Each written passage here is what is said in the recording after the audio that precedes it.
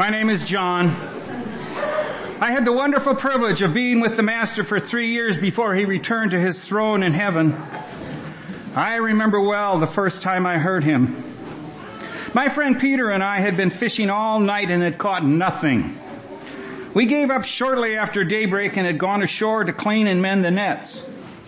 A stranger walked up to Peter's ship and climbed in. No one messed with our ships. I was ready to go after him and throw him out. But he began to speak to the crowd of fishermen nearby. I was stunned. I was stunned by the wisdom and grace that came from his lips. He spoke with such authority we knew he was speaking truth. When he was finished, he got out of the boat and went to Peter and said, "Cast off and go fishing." No one told Peter what to do, and no one gave us instruction on how and when to fish.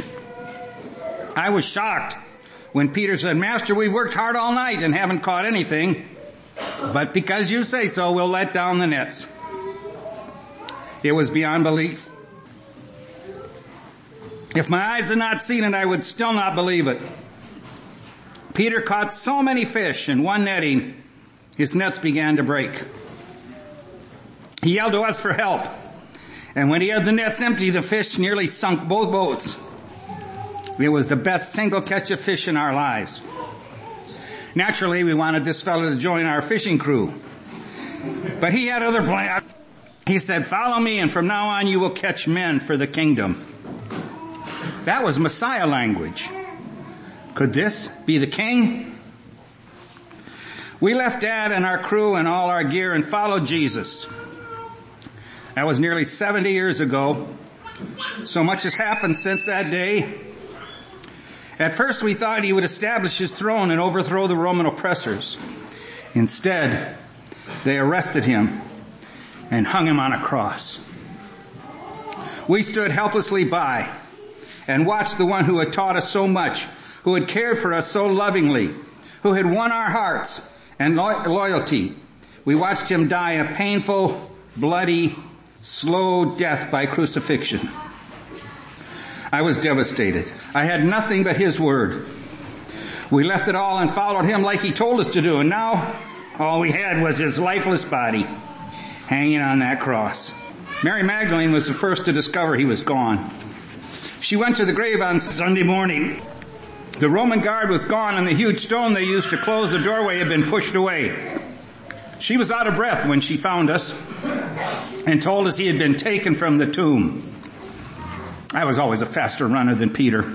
I got there first and looked into the open tomb. Mary was right. He was gone. Only the burial cloth was lying there. Peter came charging up, all huffing and puffing, and ran past me into the tomb. Mary hung around. Peter and I went home. It was too much. I was so discouraged. Bad enough they crucified him. Now they had stolen his body and taken it who knows where. This grief was beyond description. The next thing we knew, Mary was yelling at us that she had seen the Lord. We told her to calm down. She was obviously hallucinating from grief, but she insisted.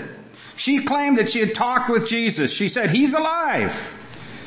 We quickly called all the loyal followers together and locked the door. The Romans would not deal kindly with this. Sunday evening, while we were all gathered in the upper room, my heart stopped. He was suddenly there. He was alive. He's alive today. He walked among us for 40 days and then called us all to the Mount of Olives. He told us he was leaving and said, "All authority in heaven and on earth has been given to me. Therefore go and make disciples of all nations, baptizing them in the name of the Father and the Son and the Holy Spirit, and teaching them to obey everything I have commanded you. And surely I am with you always to the very end of the age." And then he started flying and was soon out of sight in the crowds. I don't expect you to believe this. It sounds ridiculous even to me, but it's true, and I'm a changed person.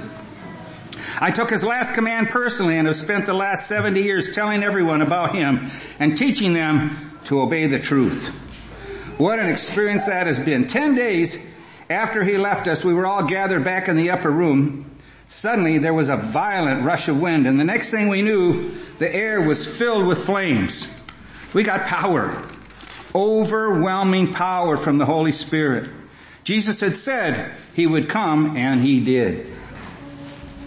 We couldn't help ourselves. We ran out to the square and began telling everyone the good news that Jesus had died to pay for their sin.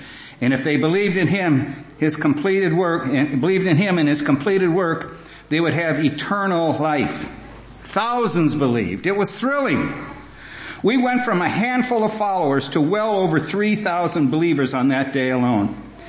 And every day after, more came to faith in the risen Christ. One of the 12 remembered Jesus telling us that it was our responsibility to teach these new believers that they must obey all he had taught us. It would be disobedience if we failed. Someone suggested we needed to write down what had been taught. Several of us took up that task. Imagine me, a fisherman by trade, becoming an author. I found it exhilarating to write. It was as the words and ideas came flooding back to my memory. My hand flew across page after page like it had a mind of its own. Over the years, I've been guided by the Holy Spirit to write many words on his behalf. And these letters and records have been the source of teaching for hundreds of converts to Christianity. I don't want to make it sound like I'm the only one who has contributed to the cause. There have been several of Christ's followers who have taken up the task. The Lord's half-brother James wrote a wonderful letter. Peter and Matthew and Mark and Dr. Luke have contributed as well. There was also a new convert that made a huge contribution. His name was Paul. I wish I had time to tell you his story, but another day perhaps. All of us and many others went around preaching the good news. At first, Peter was our chief spokesperson. He developed a powerful delivery style that confronted the hearts of his listeners with truth. I loved to hear him preach. One day, we were on our way to the temple for prayer, and a lame beggar shouted to us. He wanted gold. But Peter assured him we had none, and then offered him healing in the name of Jesus. Right there, he grabbed the lame man by the hand and jerked him to his feet. As soon as the man stood, he felt the healing and began leaping and jumping, praising God. It was a huge rush to be used by God in that way. We preach with boldness. Many have come to faith in our Messiah. It hasn't all been roses, let me assure you. We've suffered terrible persecution. Almost all of our original company of believers have been killed. Stephen was first, then my brother James. That wicked Herod, he had him slashed to pieces with a sword. It was awful. Herod captured Peter and would have done the same to him had the Lord not opened the prison. And Peter walked out. I must say I was glad when I heard that Herod had died a horrible death, eaten by maggots. He wasn't the only one who attacked Christians. It is true, heads have been chopped off, swords have ripped us in two. Some have been crucified, that's what they did to Peter. Some torn apart by wild beasts. It hasn't been easy, but his word goes forward, and his truth will prevail. I'm an old man, as you can see, but I still have the fire in my heart that he put there. I don't think death itself can put out that flame. I love him. I love him more today than ever before. I'll see him soon, and I long to put my head on his chest again and hear him say, "Well done, John. Thank you for listening to an old man." And now I'd like you to take a look at some of the writings of John. This is from John chapter 3, verses 1 through 18. There was a man named Nicodemus, a Jewish religious leader. Whew, that's better. There was a man named Nicodemus, a Jewish religious leader who was a Pharisee. After dark one evening, he came to speak with Jesus. "Rabbi," he said, "we all know that God has sent you to teach us. Your miraculous signs are evidence that God is with you." Jesus replied, "I tell you the truth. Unless you are born again, you cannot see the kingdom of God." "What do you mean?" exclaimed Nicodemus. "How can an old man go back into his mother's womb and be born again?" Jesus replied, "I assure you, no one can enter the kingdom of God without being born of water and the Spirit. Humans can reproduce only human life, but the Holy Spirit gives birth to spiritual life. So don't be surprised when I say you must be born again. The wind blows wherever it wants. Just as you can hear the wind but can't tell where it comes from or where it's going, so you can't explain how people are born of the Spirit. How are these things possible? Nicodemus asked. Jesus replied, you are a respected Jewish teacher and yet you don't understand these things? I assure you, we tell you what we know and have seen, and yet you don't believe our testimony. But if you don't believe me when I tell you about earthly things, how can you possibly believe if I tell you about heavenly things? No one has ever gone to heaven and returned, but the Son of Man has come down from heaven.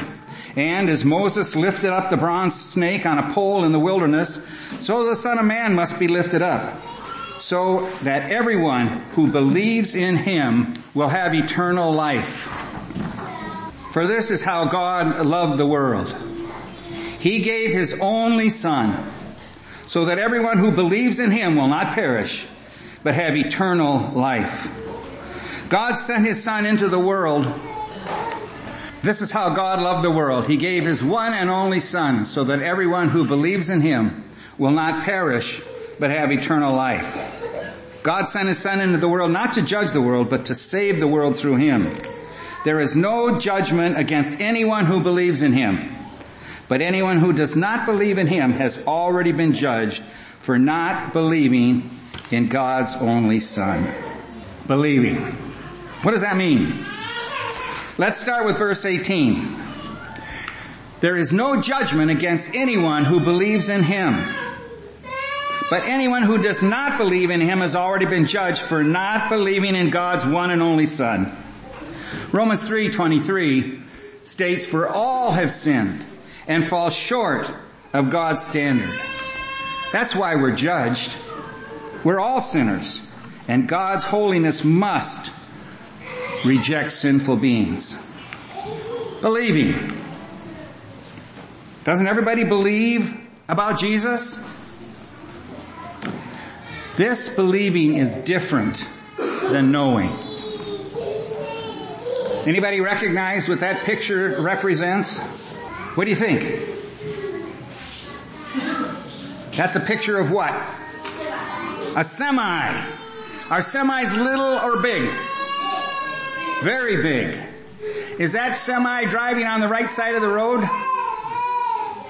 Yes, he is. That's good. Now suppose we all hop in Mr. Larry's Corvette. Did you bring it today, Mr. Larry? Where are you? Didn't bring his Corvette. Oh, there he is. What? Okay. We'll all hop in Mr. Larry's Corvette right after church. He'll give us all rides. Larry, is that okay? He say no. Suppose we're driving down the other direction on that road and we see that semi coming. How do we know that he's going to stay on that side of the line? How do we know that? We don't know that. Well, why don't we pull off to the side of the road, get out of the car, and hide in the ditch? Because we have faith, right? Because we believe. That means we put our confidence in that other guy's driving skills. That means we're depending on that person to do what he's supposed to do. Okay? That's the idea of believing. That's what the Bible talks about when it says we believe in him. Okay? Whoever believes in him, verse 16 said. That means to place your complete trust in him. Eternal life is not something that you can work for. Alright? Eternal life comes from by putting your dependence on what Jesus did on the cross. Eternal life is not something you can pay for. We've got a collection plate back there, but don't even think about putting a nickel in it if you think that's going to get you eternal life. Not a chance. You can't even depend on someone else sprinkling water on you to get you to heaven. That's pretty blunt. But the Bible says the only way is when you put all your dependence on what he did when he allowed men to nail him to that cross. Believing. What does that mean?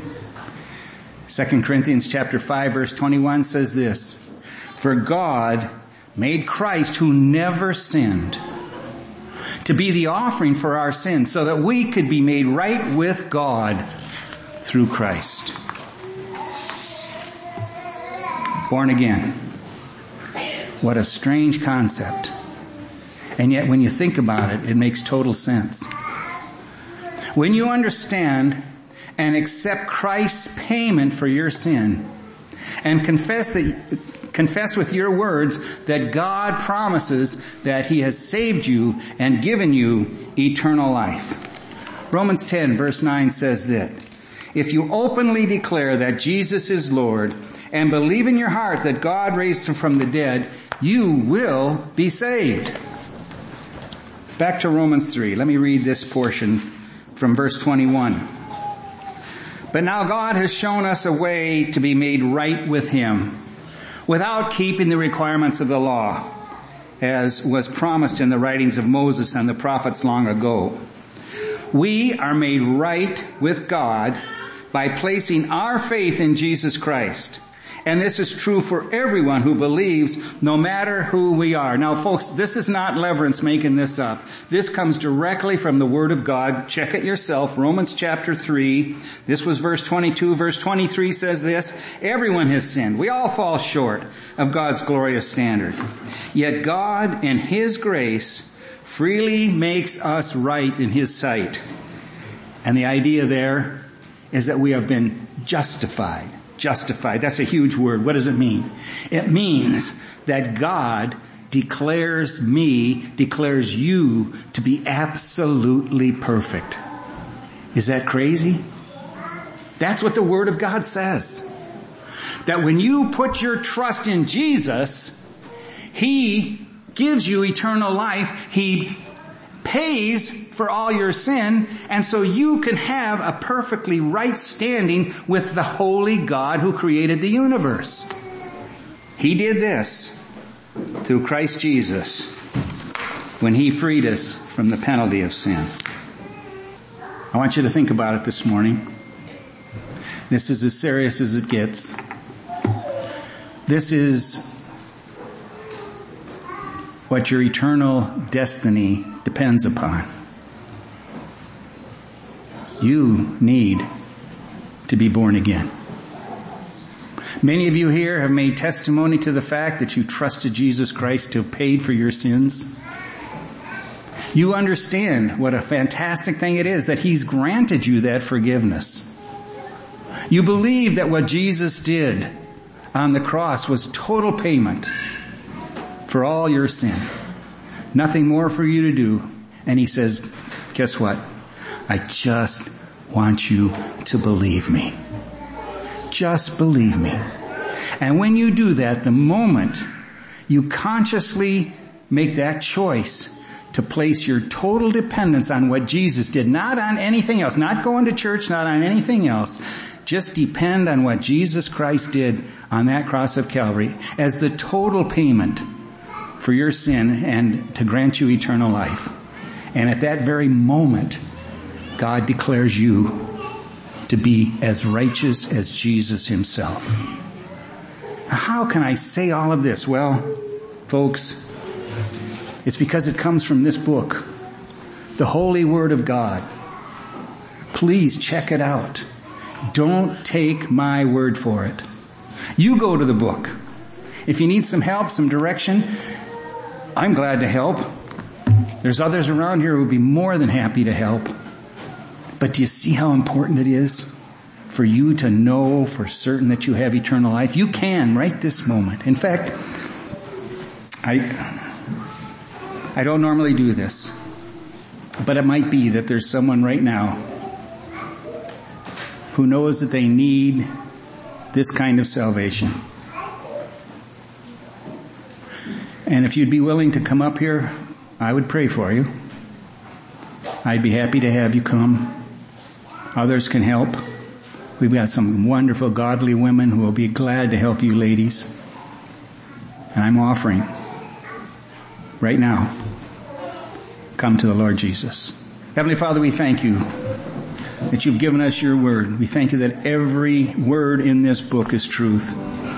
We depend on that, and we depend on you for our soul's salvation, and we depend on you for the eternal life that you promise. And I pray, God, if there's those even right now who are thinking about this, that your Holy Spirit would move among us and cause salvation to come today on this wonderful, blessed Easter Sunday morning. We pray in Jesus' name.